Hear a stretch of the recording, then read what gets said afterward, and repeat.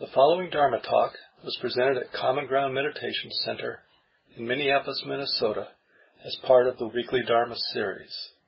The speaker is Mark Nunberg, guiding teacher at Common Ground. Nice to see everybody tonight. Thank you for coming.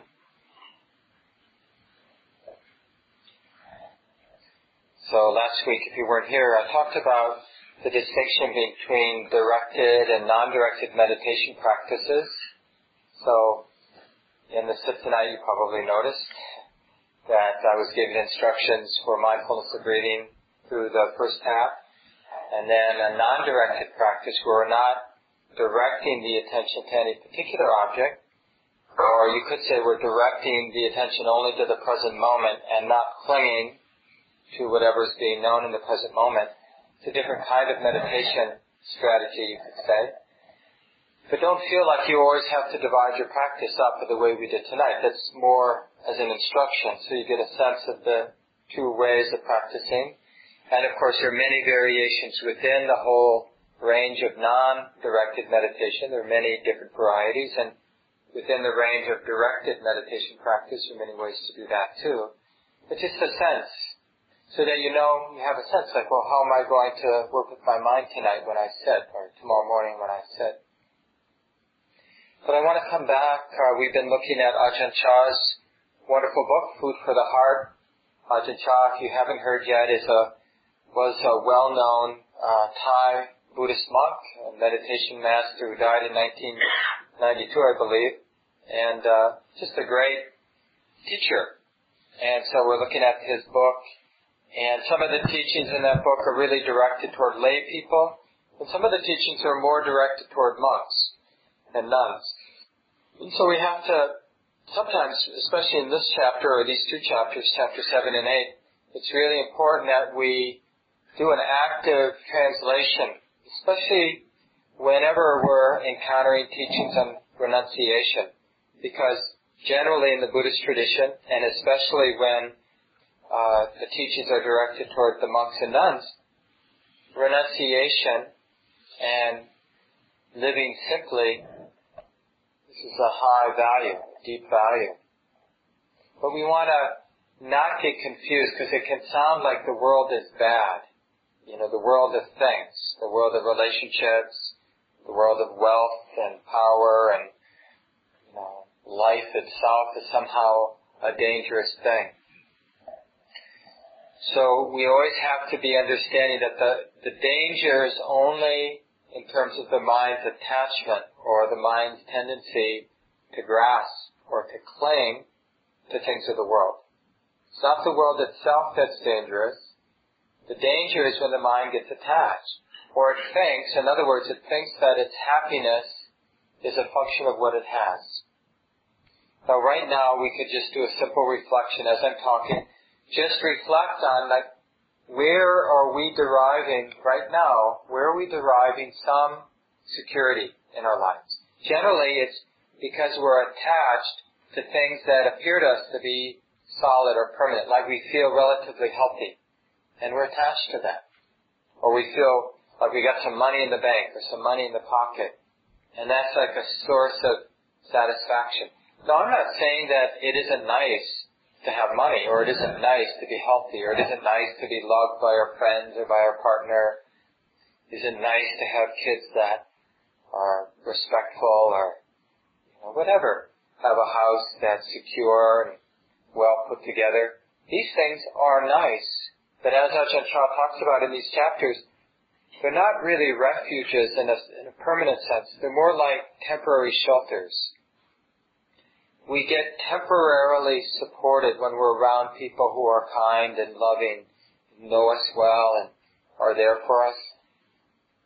But if we think that it's an end, like, okay, now I'm safe, then we're deluding, because there isn't any ultimate safety in friendship, in health, in money, or anything of the world. And we need to reflect on this. Now, when the monks or nuns, one of the ways they practice this is they, compared to us lay folk, they radically let go of a lot of the things of the world. They're not having sex. They're not involved in intimate relationships. They're supposed to have friendships that are sort of, not getting dependent. Like even in, some of you have heard of Thich Nhat Hanh, a Vietnamese Buddhist monk who's become quite well known over the decades and kicked out of Vietnam long ago. So he's been teaching mostly in the West, in France, in the United States, and around the world. But one of the rules he has for the monks and nuns in the monasteries, they often room in double rooms, 2 people per room. But he doesn't want people to get dependent on one friendship. So after a while, if you have a really good friend, he might separate the monks, and so they're living in different, or the nuns, so they're living in different monasteries, or have them room with different people. The idea being, you want your love to be indiscriminate, like friendliness, love that goes everywhere equally, not just for my partner, not just for my kids, not just for the people who are in my circle. So for the monks and the nuns, they practice by letting go of a lot. They eat, in the Theravada tradition, they don't eat an evening meal. You can eat from the time in the morning when you can see the lines in your hand, dawn. That they determine it because back at the time of the Buddha they didn't have watches, so they'd look like this out in an open space, and if they could see the lines in their hands, then they could go collect alms. Bring their bowl, walk through the town, get some food from because they can't store food overnight. And they can eat until 12 noon, from dawn until 12 noon. And then for the rest of the day, they let go of eating as an activity. It's just not there. It's not a possibility. No, they can eat plenty. You're not going to starve if you can eat for that many hours every day. But it's a real letting go. It's like, that's not something we can do for the rest of the day.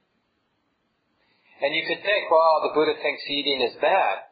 But it's really giving us an opportunity to see the mind's dependency on things of the world. And it really raises the energy. In this chapter, in one of these chapters, 7 and 8, Ajahn Chah says, the decline and dissolution of all compounded things. That this is a reflection. And it isn't morbid. It's just the way that it is. All compounded things do fall apart.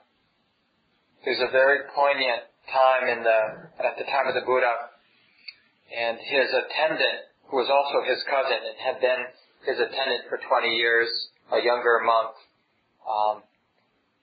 found out that the 2 chief disciples of the Buddha, Sariputta and Venerable Moggallana, these 2 great teachers in and of themselves, but they were sort of students of the Buddha, but often taught when the Buddha wasn't available, had passed away. They were actually a little older than the Buddha, so they died before the Buddha, just so happens. And they weren't around the Buddha when they died, so, one of the monks from where they were came and told Ananda, and then Ananda told the Buddha that Sariputta and Moggallana had died. And Ananda says to the Buddha, it's as if my mind was drugged. Became dim by the sorrow, by the pain of hearing that news, as if my body became unsteady. And the Buddha questioned him, well, how is this, Ananda? When Sariputta had his final passing away, did he take from you your portion of virtue, like the goodness in your heart? Did he take that when he died? Did he take your portion of concentration from your mind when he died? Or your portion of knowledge and vision of freedom? And Ananda, his attendant, answered, no, sir. When the Venerable Sariputta had his final passing away, he did not take my virtue, my concentration, my wisdom, my deliverance, or my portion of knowledge or vision of freedom. But Venerable Sir, Sariputta had been to me a mentor, a teacher, an instructor, one who roused, inspired, gladdened, untiring in preaching the Dharma, these good teachings, a helper of his fellow monks, and remember how vitalizing, enjoyable, and helpful his instructions were. Right? So he's just saying that I really liked Sariputta. He was an important mentor to me. But the Buddha is, Ananda, is a serious practitioner and somebody who's been around practicing for a long time. And the Buddha really wanted to bring home this point about dissolution.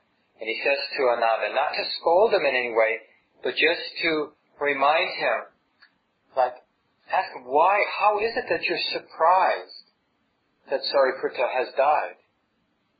This is actually an important barometer. It's not that we don't experience loss, but the destabilizing effects of loss, this can be overcome by not being surprised. Because we know that anything can happen any time. This happens all the time. For all of us.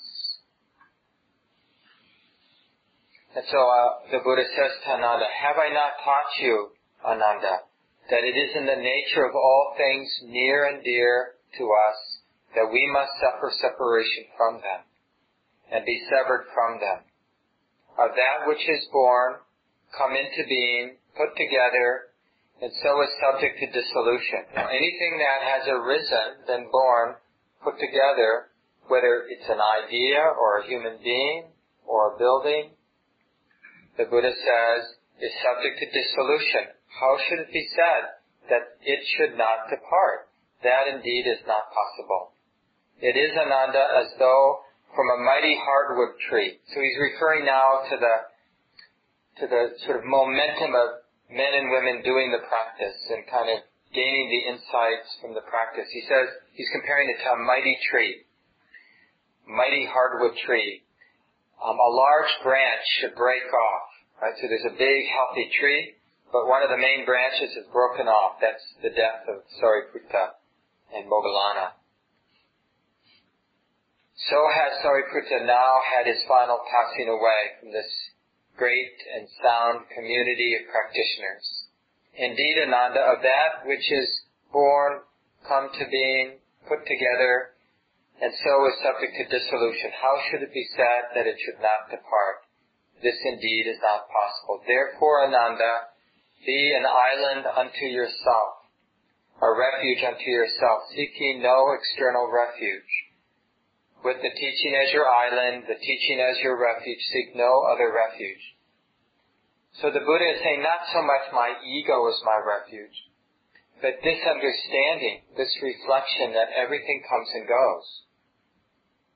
And this is really at the heart of the Buddhist teachings. This is why the monastic culture is sort of held up as a archetype for all of us, even us lay people, even though we do have, hopefully, some money, we have place to stay, we have objects, possessions, we have relationships, permanent relationships to some degree with other people, with our kids, with our families. We don't leave behind the world as is done in the monastic communities.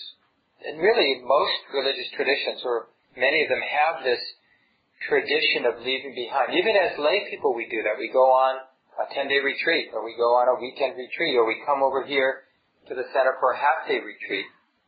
And for that 4 hours, we leave behind our duties and responsibilities. We leave behind being a social being. We don't talk with one another during our retreats here at Common Ground and often in Buddhist retreats. You're not really talking, so you're not like trying to connect and figure out who you like and who you don't like. You just leave behind all of that for a period of time. Because those things ultimately, our social relationships, our possessions, ultimately aren't going to take care of us. And so let's practice not being surprised by what it feels like to be separated from them. To be reflecting that all of the relationships that we derive so much support from, they will be otherwise eventually. Those people won't be here. We won't be in relationship with them. We know that. And it really, it increases this vital force of interest. Where is there a refuge? In this world that is put together and then falls apart, we live in this world, where is the refuge?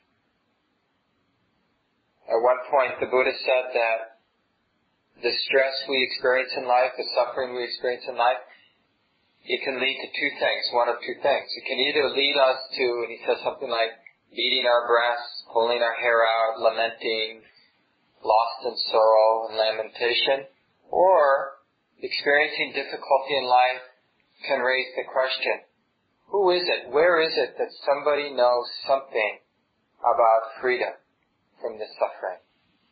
Where, in other words, where is there a true refuge? Is there a true refuge?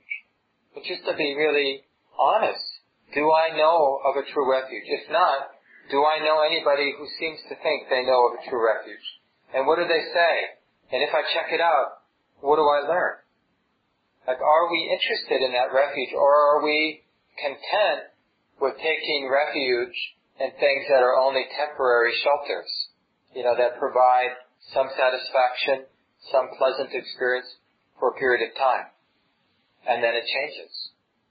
Taking refuge in our health until we're not healthy anymore, or our youth until we're not young anymore, or till the stability of our relationship until it becomes not so stable, or to our wealth until we don't have wealth, or whatever it might be, the orderliness of our culture until it's not orderly anymore.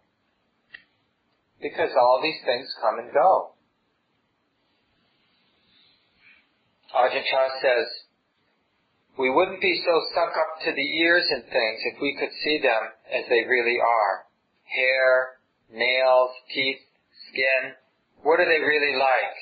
Are they pretty? Are they clean? Do they have any real substance? Are they stable? No, there's nothing to them. They're not pretty, not substantial, but we imagine them to be so. So he mentions these four things, as it's traditionally said, hair of the head, hair of the body, nails, teeth, and skin. Because it's one of the first instructions when you get formally ordained in the Theravada tradition of Buddhism. One of the first reflections that your preceptor will say to you is, contemplate hair of the head, hair of the body, nails, skin, and teeth. And the idea is that when we take something so commonplace, which we tend, we generally, we have one of two attitudes about the body. And for most of us, we swing back and forth, rarely in a neutral territory, where we are infatuated with our body. We think we look pretty cool, or we're disgusted with our body. And it's, usually one or the other, and sometimes it's like seconds apart, where we're either disgusted or infatuated with our body. And, but what the Buddha is suggesting, the reason why this is a tradition in the monastic culture at least, is like to take a closer look and to realize that any infatuation, any idealistic notions we have of the body, we need to strip away. But in the Western culture, we tend to have equal doses of repulsion and sort of unhealthy negativity of the body, especially some people. And also that needs to be stripped away. Because the fundamental truth is, the body is neither pretty nor is it ugly. It's just what it is. And it's interesting when you contemplate something very ordinary like nails or teeth. I mean, nails at least we can see pretty easily. Teeth, you need a mirror, right? Skin. Something ordinary like that, hair. And you can really, initially, it's like my hair. Is it clean? Is it neat? Do I need it trimmed? My nails, are they clean? Do they need to be trimmed? Oh, they're looking pretty good. But to kind of cut through the repulsion or the attraction, the infatuation, and just to see it's just a nail. It's neither beautiful nor ugly. And to see it in its functionality. To see our animal nature in our teeth that rip food apart, and our nails that we scratch with, the skin that holds it all together. It would be very interesting. If we took the skin off, we wouldn't be able to tell the difference between ourselves or anybody else. I mean, that would be amazing. All of a sudden, race it would be very hard to talk about any differences except perhaps size. But, it wouldn't really hold together very well. So even size wouldn't make so much sense. I mean, the differences that we associate with one another is so much just because we're held together with this skin, this bag, that just holds it all together. And what is it anyway? It's literally like a really good bag. And to just contemplate it in that neutral, sort of unromantic, non-idealistic way, stripping away infatuation, stripping away disgust. It's just what it is. It's just this membrane. The eyes, all the organs, everything. It doesn't really matter whether you do these, hair of the body, hair of the head, skin, nails, teeth, or some other aspect, or even the sidewalk, or a leaf. It's really what we mean by a moment of mindfulness, where we're not caught, the mind isn't under the influence of the concept, the ideas, the baggage we bring to experience, but it's just experiencing things in and of themselves. Some of you know one of the main or the most famous discourses the Buddha gave, discourse on the 4 foundations of mindfulness, where he's talking about being mindful of the body, mindful of feeling tone, like whether an experience is pleasant, unpleasant, or neutral, mindful of the mind itself, like whether the mind's under the influence of aversion or irritation, or under the influence of some expansive, beautiful state of mind. So being mindful of all these different aspects of our present moment experience. The Buddha repeats this phrase, I think, 13 times, being aware of the body, or being aware of the breath, or being aware of the feeling, or being aware of the mind, in and of itself. Not in terms of the world, not in terms of our concept, but what is this experience of feeling, this experience of this mind state in and of itself, without our interpretations, but the actual experience in and of itself. So this is really useful to know, because it's so taught so much in this tradition about letting go of the world. It just seems so reasonable to think that the world is dangerous or bad. But actually, by letting go of our attachment, our infatuation with the body, our infatuation with our thoughts, our infatuation with what we see, our infatuation with what we touch and smell and taste and hear, then actually we're able to really show up, and be engaged and be responsive.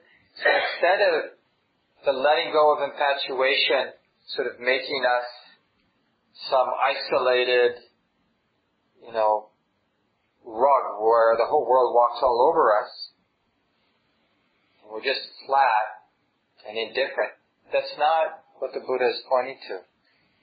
By letting go of attachment and infatuation and disgust and reactivity, it really allows us to engage the world with love, with compassion, with a wholehearted, wise, responsive presence. That's the opposite of attachment or clinging or reactivity. The opposite of reactivity is not being afraid to be awake, to be responsive. So anytime you think that the teachings, the practice is about getting more and more indifferent, holding back, the world being a bad place, then that's called aversion or fear. That's exactly why we practice, to go beyond that tendency of the mind. And the reason why it seems that way is because we get involved in the world with attachment and we get burned, right? Because we're clinging to something and then it's taken away from us. We really want this person to like us, and then he or she insults us and we feel betrayed. And then we're disgusted by the world and we don't want to be dependent on the world anymore. And then we think we're being spiritual, but we're just disgusted by the world. And so we want something else. So rejecting the world is just another craving. We can crave this relationship and then we can crave to be free of it. But both are equally cravings, attachments, fixations. And they're suffering. So the path isn't about rejecting the world, and the path isn't about being dependent on the world. The path is about being where we are, and right now we're right in the middle of things. We're exactly right in the middle of our life. There's nowhere else we can be. And so the question is, how to be free, given that we're going to be right in the middle of this life, that's just how it is, how to be free? Well, being disgusted by our life situation is not freedom. Being dependent on things being a particular way, that's not freedom either. So without being dependent on things being any particular way, and without being afraid, without needing to distance ourselves in any way, to close down in any way, then we get a sense of what freedom is. By being wide open. This is what we practice in our mindfulness practice. We're practicing being wide open, not afraid of anything. So in a sense we can say that we're using mindfulness in two ways. We're using mindfulness, first and foremost, as we develop our practice, what mindfulness reveals, just being present, is we're seeing how all of the different places we're attached, that they're limited. How many times do we have to go home thinking, God, I can't wait till I make dinner, I'm going to do this, I'm going to stop and pick up that, I'm going to go there and eat. How many meals have we had now in our life? Anybody keep track? A lot, I'm 54 now, times 365, times, 2-3 times a day. That's a lot of meals. And each time it's like this promise, like, and then there's a little bit of satisfaction as we're eating. And not even through the whole meal, because generally at some point we've eaten enough, but we're not satisfied, so we keep eating, thinking that even though we're full, if I just eat a little bit more, then I'll be happy. Or that didn't satisfy me, so maybe something sweet. I did the salt thing, maybe I'll try a sour thing, or I did the tomatoey thing, now I'll do this thing. And we're looking for some ultimate satisfaction, but it doesn't come from food, does it? A lot of us have had different kinds of sexual experiences or different kinds of entertainments. How many books have we read? How many movies have we seen? How many different kinds of experience have we consumed in order to be content, in order to be satisfied, maybe got a little satisfaction, some of the time at least, and then it slips right through our fingers, because it isn't long before we want to be satisfied again. So all that satisfaction is just temporary. So are we going to let this fact sink in a little bit? And this is what mindfulness reveals. By being more present in life, balanced, clear, relaxed, basic mindfulness in daily life, and in sitting, we just see naturally, this is just a common insight. We see that the life we're living, the worldly existence is limited. It's just what it is. It's uncertain, it's limited, and that's just what it is. It's not a mistake, it's not a betrayal, it's not that we're doing something wrong. That part of the fabric of conditioned reality is it's limited. It's always uncertain, it's always changing, experiences are always ephemeral. Even the best experiences are ephemeral. Those moments when you and one of your partners, were just in bliss land, it was that way for a while, and then it changed.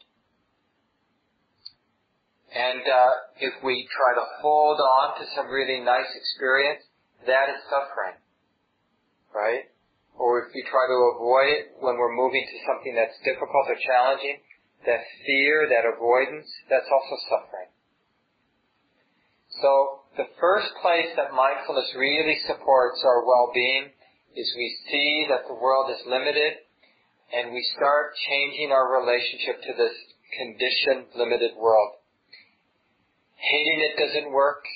Being dependent or attached to it doesn't work. So we start having a more neutral, equanimous relationship. We're not afraid of pleasant sense experiences when they come our way. We enjoy them as temporary, pleasant experiences, but we're not confused thinking that this relationship, this meal, this promotion is somehow going to make me happy. It's not. It's just pleasant for a while, and then it's not.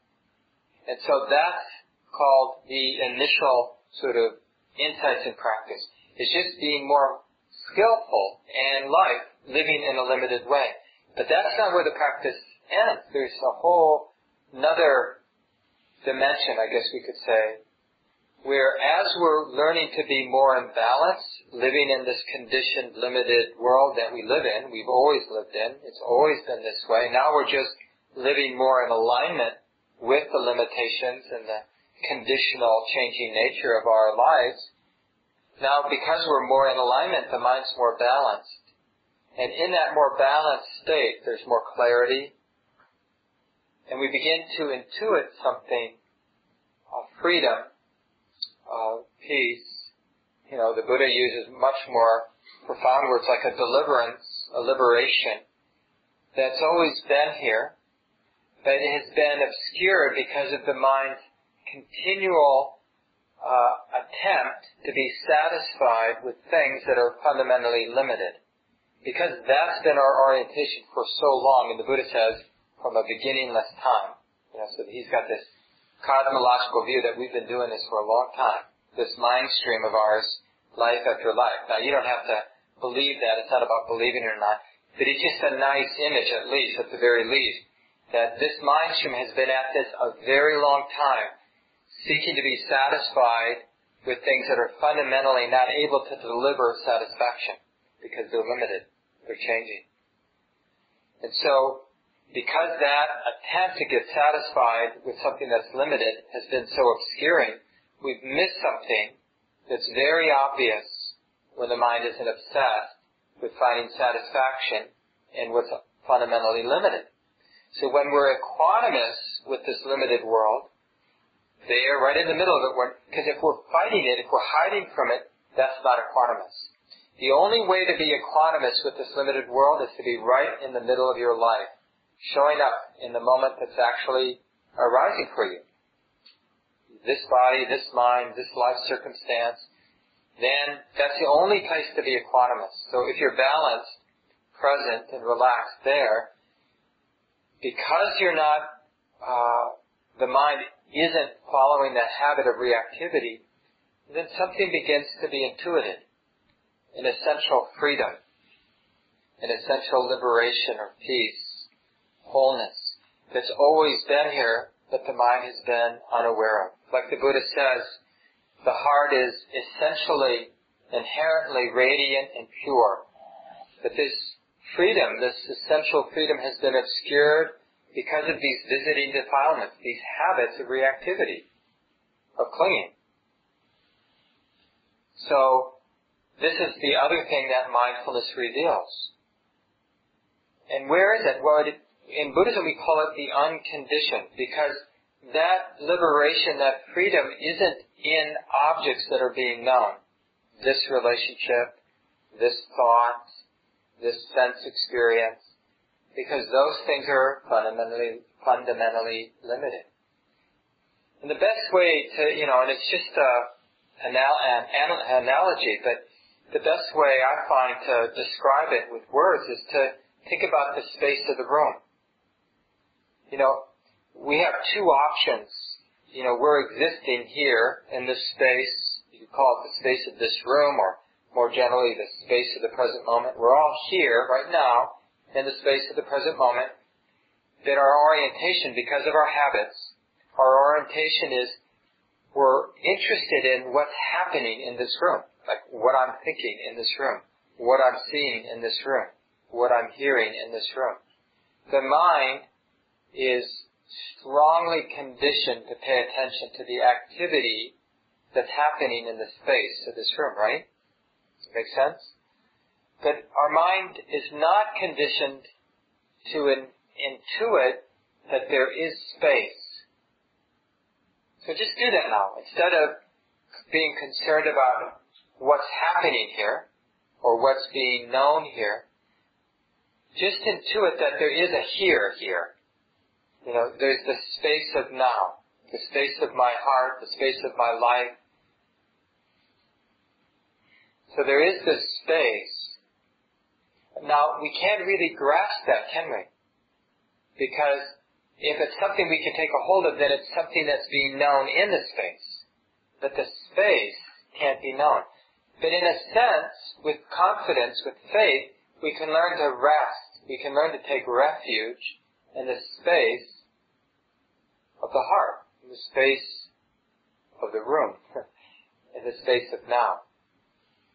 So in a way, we have the possibility of two allegiances, We can be in allegiance to the activity of the present moment, what's happening, what's being known, what's being seen, what's being thought, what's being felt in terms of emotion, what's being heard, smelled or tasted. Or we can develop this allegiance, this intuition into the space, the silent, empty, open, loving, whole space. Now, the concept's not going to do you much good, but the realization will change your life. Now, remember, the way that what you could say the ultimate refuge is realized is first, we have to, with mindfulness, recognize the limitations of the world we're living in, the life we're living. And in recognizing the limitations, the heart begins to become more and more equanimous. It's not expecting the world to deliver happiness, life to deliver happiness. And it's not considering that life is inherently bad because it's not delivering happiness. It was never the purpose of life to deliver happiness. That's not what thoughts do. Thoughts are part of a survival mechanism. They're not there to deliver happiness. Relationships aren't there to deliver happiness. Sometimes they're pleasant, sometimes they're unpleasant, sometimes thoughts are pleasant, sometimes they're unpleasant, sometimes sounds are pleasant, sometimes they're unpleasant. Same with everything. So we have this equanimous relationship with the world. We're fully there in the middle, which is the only place to be equanimous. And then we have this little seed that we get from our instructions, from our teacher, the Buddha, who says, hey, and while you're there in the middle of your life with equanimity, fully present, relaxed, clear, be on the lookout for this deepening intuition into an inherent peace. A peace that you didn't create, and you don't have to do anything to make it true. Or a peace of freedom, a liberation, something that's already here. And like the Buddha says, this is a realization. It's not something you can talk yourself into, because that would be a thought that's being known. And then you'd get dependent on it, and then you'd be disappointed. Because a thought is not going to lead to deliverance or freedom. It will lead to disappointment. Because things of the world always, if you cling to them, always lead to disappointment. Because they're always uncertain and changing. That's just their nature. But there's something that isn't changing, but it can't be grasped. The ego can't take a hold of it. So, in order to intuit this, the ego has to let go of this wanting to grasp, wanting security. The ego will never be secure. Because the ego is part of this conditioned world. It's something that's made up. It's like a thought. So a thought will always be ephemeral. It will always come and go. So whatever we take the ego to be, it's part of that mental construction. It comes and goes. The mind is literally constructing the sense of self, and then it passes away. And then we construct another sense of self, and it passes away. Even today, in our day, how many senses of selves have we constructed? And sometimes, in some moments today, the sense of self was like, I'm a secure person. And then other moments, the self we constructed was, I'm a defensive person. I'm a neurotic person. I'm an expansive person. I'm a really contracted person. Think about how many different people we were today. Because each of those constructions were just some mind state, that built on emotion and concepts and ideas and images, and it had a certain coherence, and we took it to be so, that it was just a construction of the mind that came and went. So that thing can never grasp, never take a hold of freedom. Freedom is realized when we're not confused by the workings of the ego. We're not afraid of the ego. We don't need to kill the ego. We just don't need to we need to practice not being confused by the movement of the ego. Just let it do what it does. It's going to continue anyway. Just like the noise around us is going to continue. The world around us is going to continue. The different conditioning of our mind from our culture, from our genetics, it's also going to continue. And we don't need to make it into a problem. We need to be equanimous And then we realize, little by little, this gradual awakening to the unconditioned, to essential freedom. And then that's a whole nother level of release. The first release is just how to be skillful in a conditioned world, how not to grasp, not to react as much as we are conditioned to react. We just come into balance, basically, in this changing world that we can't control. But that's not the whole path. That's just the beginning. So I'll leave it here. We have about 15 minutes. You might have some thoughts from your own practice you'd like to share with the group, or questions. What comes to mind? Yeah, say your name, please.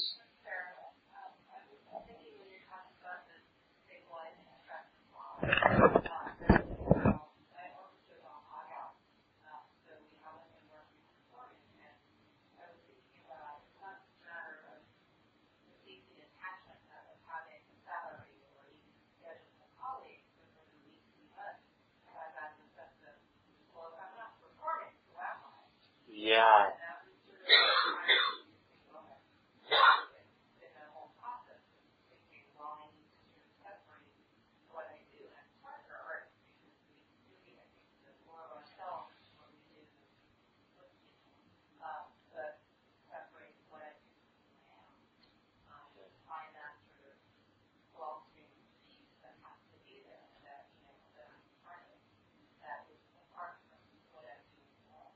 Yeah. Thank you for sharing that, Sarah. Is that what you said? Thank you, Sarah. That's such a powerful point.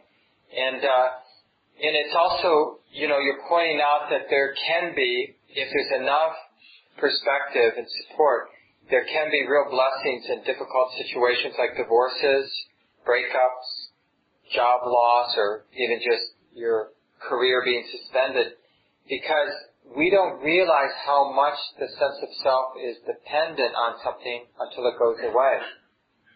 Like we're healthy and then all of a sudden we're not healthy, and then all of a sudden we realize that. Or just the poignancy is that, like you said, well then who am I if I'm not this artist, if I'm not performing and kind of deriving the sense of self from that satisfaction of a beautiful performance and the high that comes from that, and well, who am I? Where is my refuge? And we need to go to that new space. It's that uncomfortable space, because when life is too easy for us and we've had too many strings of success, we actually are at a disadvantage in the practice. Because you need a lot of curiosity when you've just had nothing but success in your life to continue your practice. And it's not, you have no incentive to be curious when everything's going your way.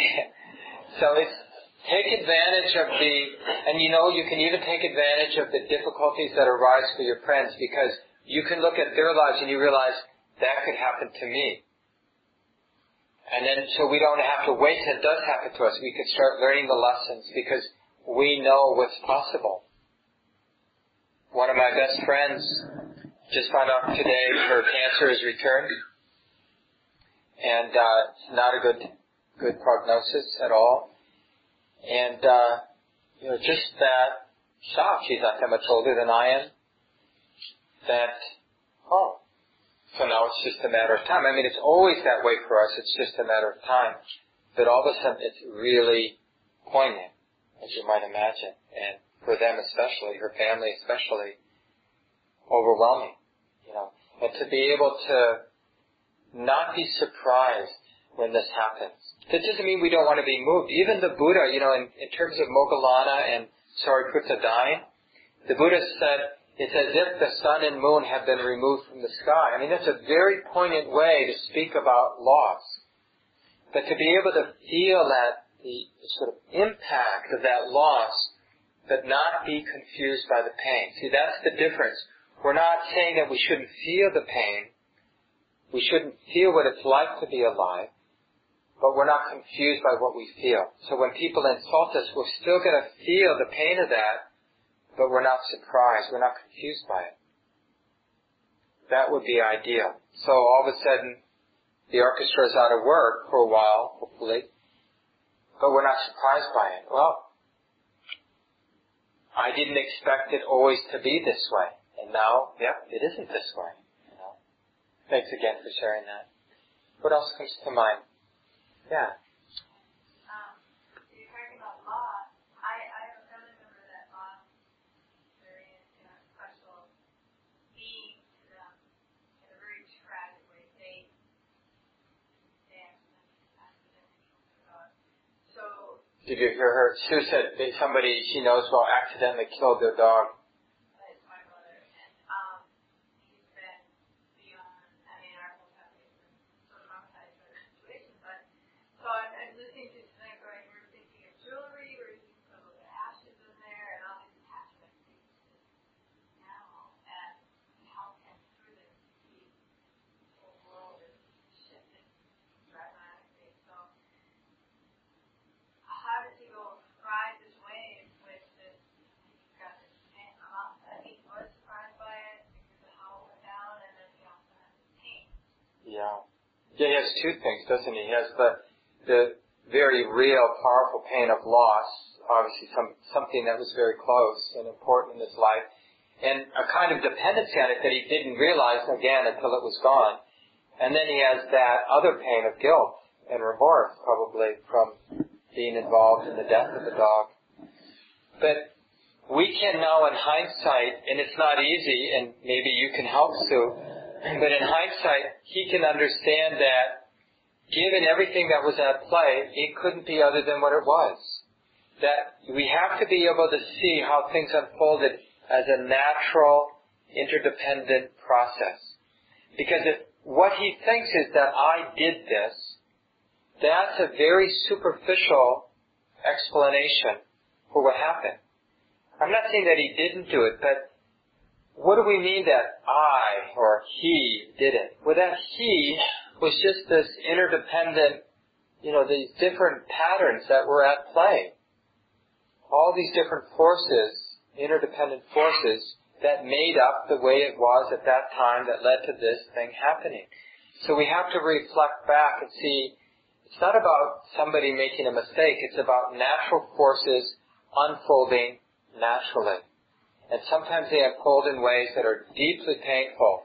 And other times they unfold in ways that are deeply beautiful.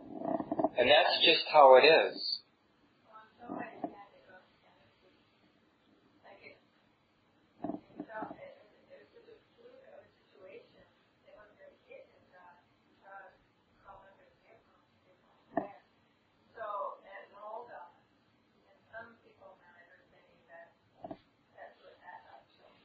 Mm-hmm. So in a way it's kind of beautiful all at the same time. That's what that statement about time to go. My brother was participating in that time to go, which kind of beautiful in a way too. But it's also this heaviness of a loss, which is saying not to. The pain has to be separated from pride, and separated from attachment in there too. I don't know. Well, usually in doses, because generally big events, the pain, we don't trust it. So we're not going to open to it completely. But just the... Yeah, he might, people need different ways to skillfully distract themselves because we can't always handle the pain that's arisen in our life, and we need to take it in doses. But I wanted to say something about the story, because I think it will help people to tell a story that feels better, like maybe the dog chose this time. But the trouble about the mind getting dependent on that story, then it's threatened by other stories that might come in. Or maybe if I had just paid attention more, that wouldn't have happened, or something like that. So, we don't want to be dependent on any story. We want to be like, whatever did happen, that's okay. I mean, that doesn't mean that that's what we wanted to have happen, but that this heart has the capacity to open to this, to feel this. It may take a while, but we want to hold out, like just as a general value going home tonight, to have this value, that this aspiration that this heart or this mind is capable of receiving life as it actually comes, as it actually unfolds for us. That we don't have to ever fall into the belief that, no, it can't be this way. Well, why not? Maybe sometimes it's going to be this way. That I actually ran over my dog and I was distracted. I was obsessed about something and I didn't do what I normally do, which is know where the dog is before I back out of the driveway or whatever. Because we do stuff that are, in a sense, the result of being spaced out on the cell phone or, whatever. So does that mean if we did it and we were somehow responsible that we can't forgive ourselves? But because the dog chose, then we can forgive ourselves? You know what I mean? It's like we should realize the heart that can forgive ourselves, forgive whomever, regardless of whether we were being careless or we were being careful. Because everything is understandable. And it doesn't mean that we shouldn't feel regret. There's actually nothing wrong with feeling regret, that pain of regret. Like, I want to be really careful so I never cause harm again. We can turn that into a lot of self-hatred. That doesn't help. But we can use that pain in the heart to make us much more sensitive in the world. Like, it's really easy to cause harm in this world. Maybe I shouldn't be on my cell phone when I'm driving, Maybe I should respect that driving is dangerous and really sort of be present with it. And when I'm not, when my mind's scattered, maybe pull over for a while and take some deep breaths.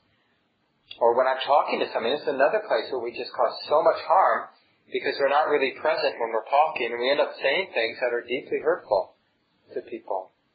Anybody do that? All of us, probably. Maybe time for one more comment or question if there's something. Yeah. Well, like we're human beings, with the Buddha expect us to be, what we naturally, like you said, impulses, goes through that word. The Buddha expect us to, like you said, to the person. Would he expect us to understand that immediately and get over it, like right away? Well, no, but wouldn't that be a nice aspiration? It's like, I can't love unconditionally, but I can absolutely aspire to love unconditionally, right? And that's a beautiful aspiration, and it makes sense to aspire to be able to be compassionate. But I notice in some situations my heart closes down because somebody's pain or suffering scares me on some primitive level, and I can't be unconditionally compassionate. But I can aspire for that. And I can also aspire to open to my own suffering unconditionally. Even though I can't do that now. But I can aspire to that. So we want to distinguish between kind of where we're at in terms of our level of skill and confidence. But hold out. It's really important to hold out that aspiration. That's why it's nice to have symbols. Like the Buddha, we don't really know the Buddha, of course. But why not have some symbol that represents what's possible for us human beings in terms of compassion and wisdom. We need to leave it here. It's 9 o'clock. Just take a moment, let go of the words. It's always nice to just appreciate a few moments of silence.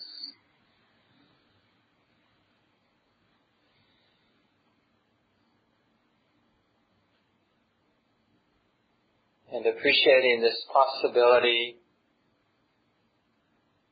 deep insight and freedom and great skill in the world.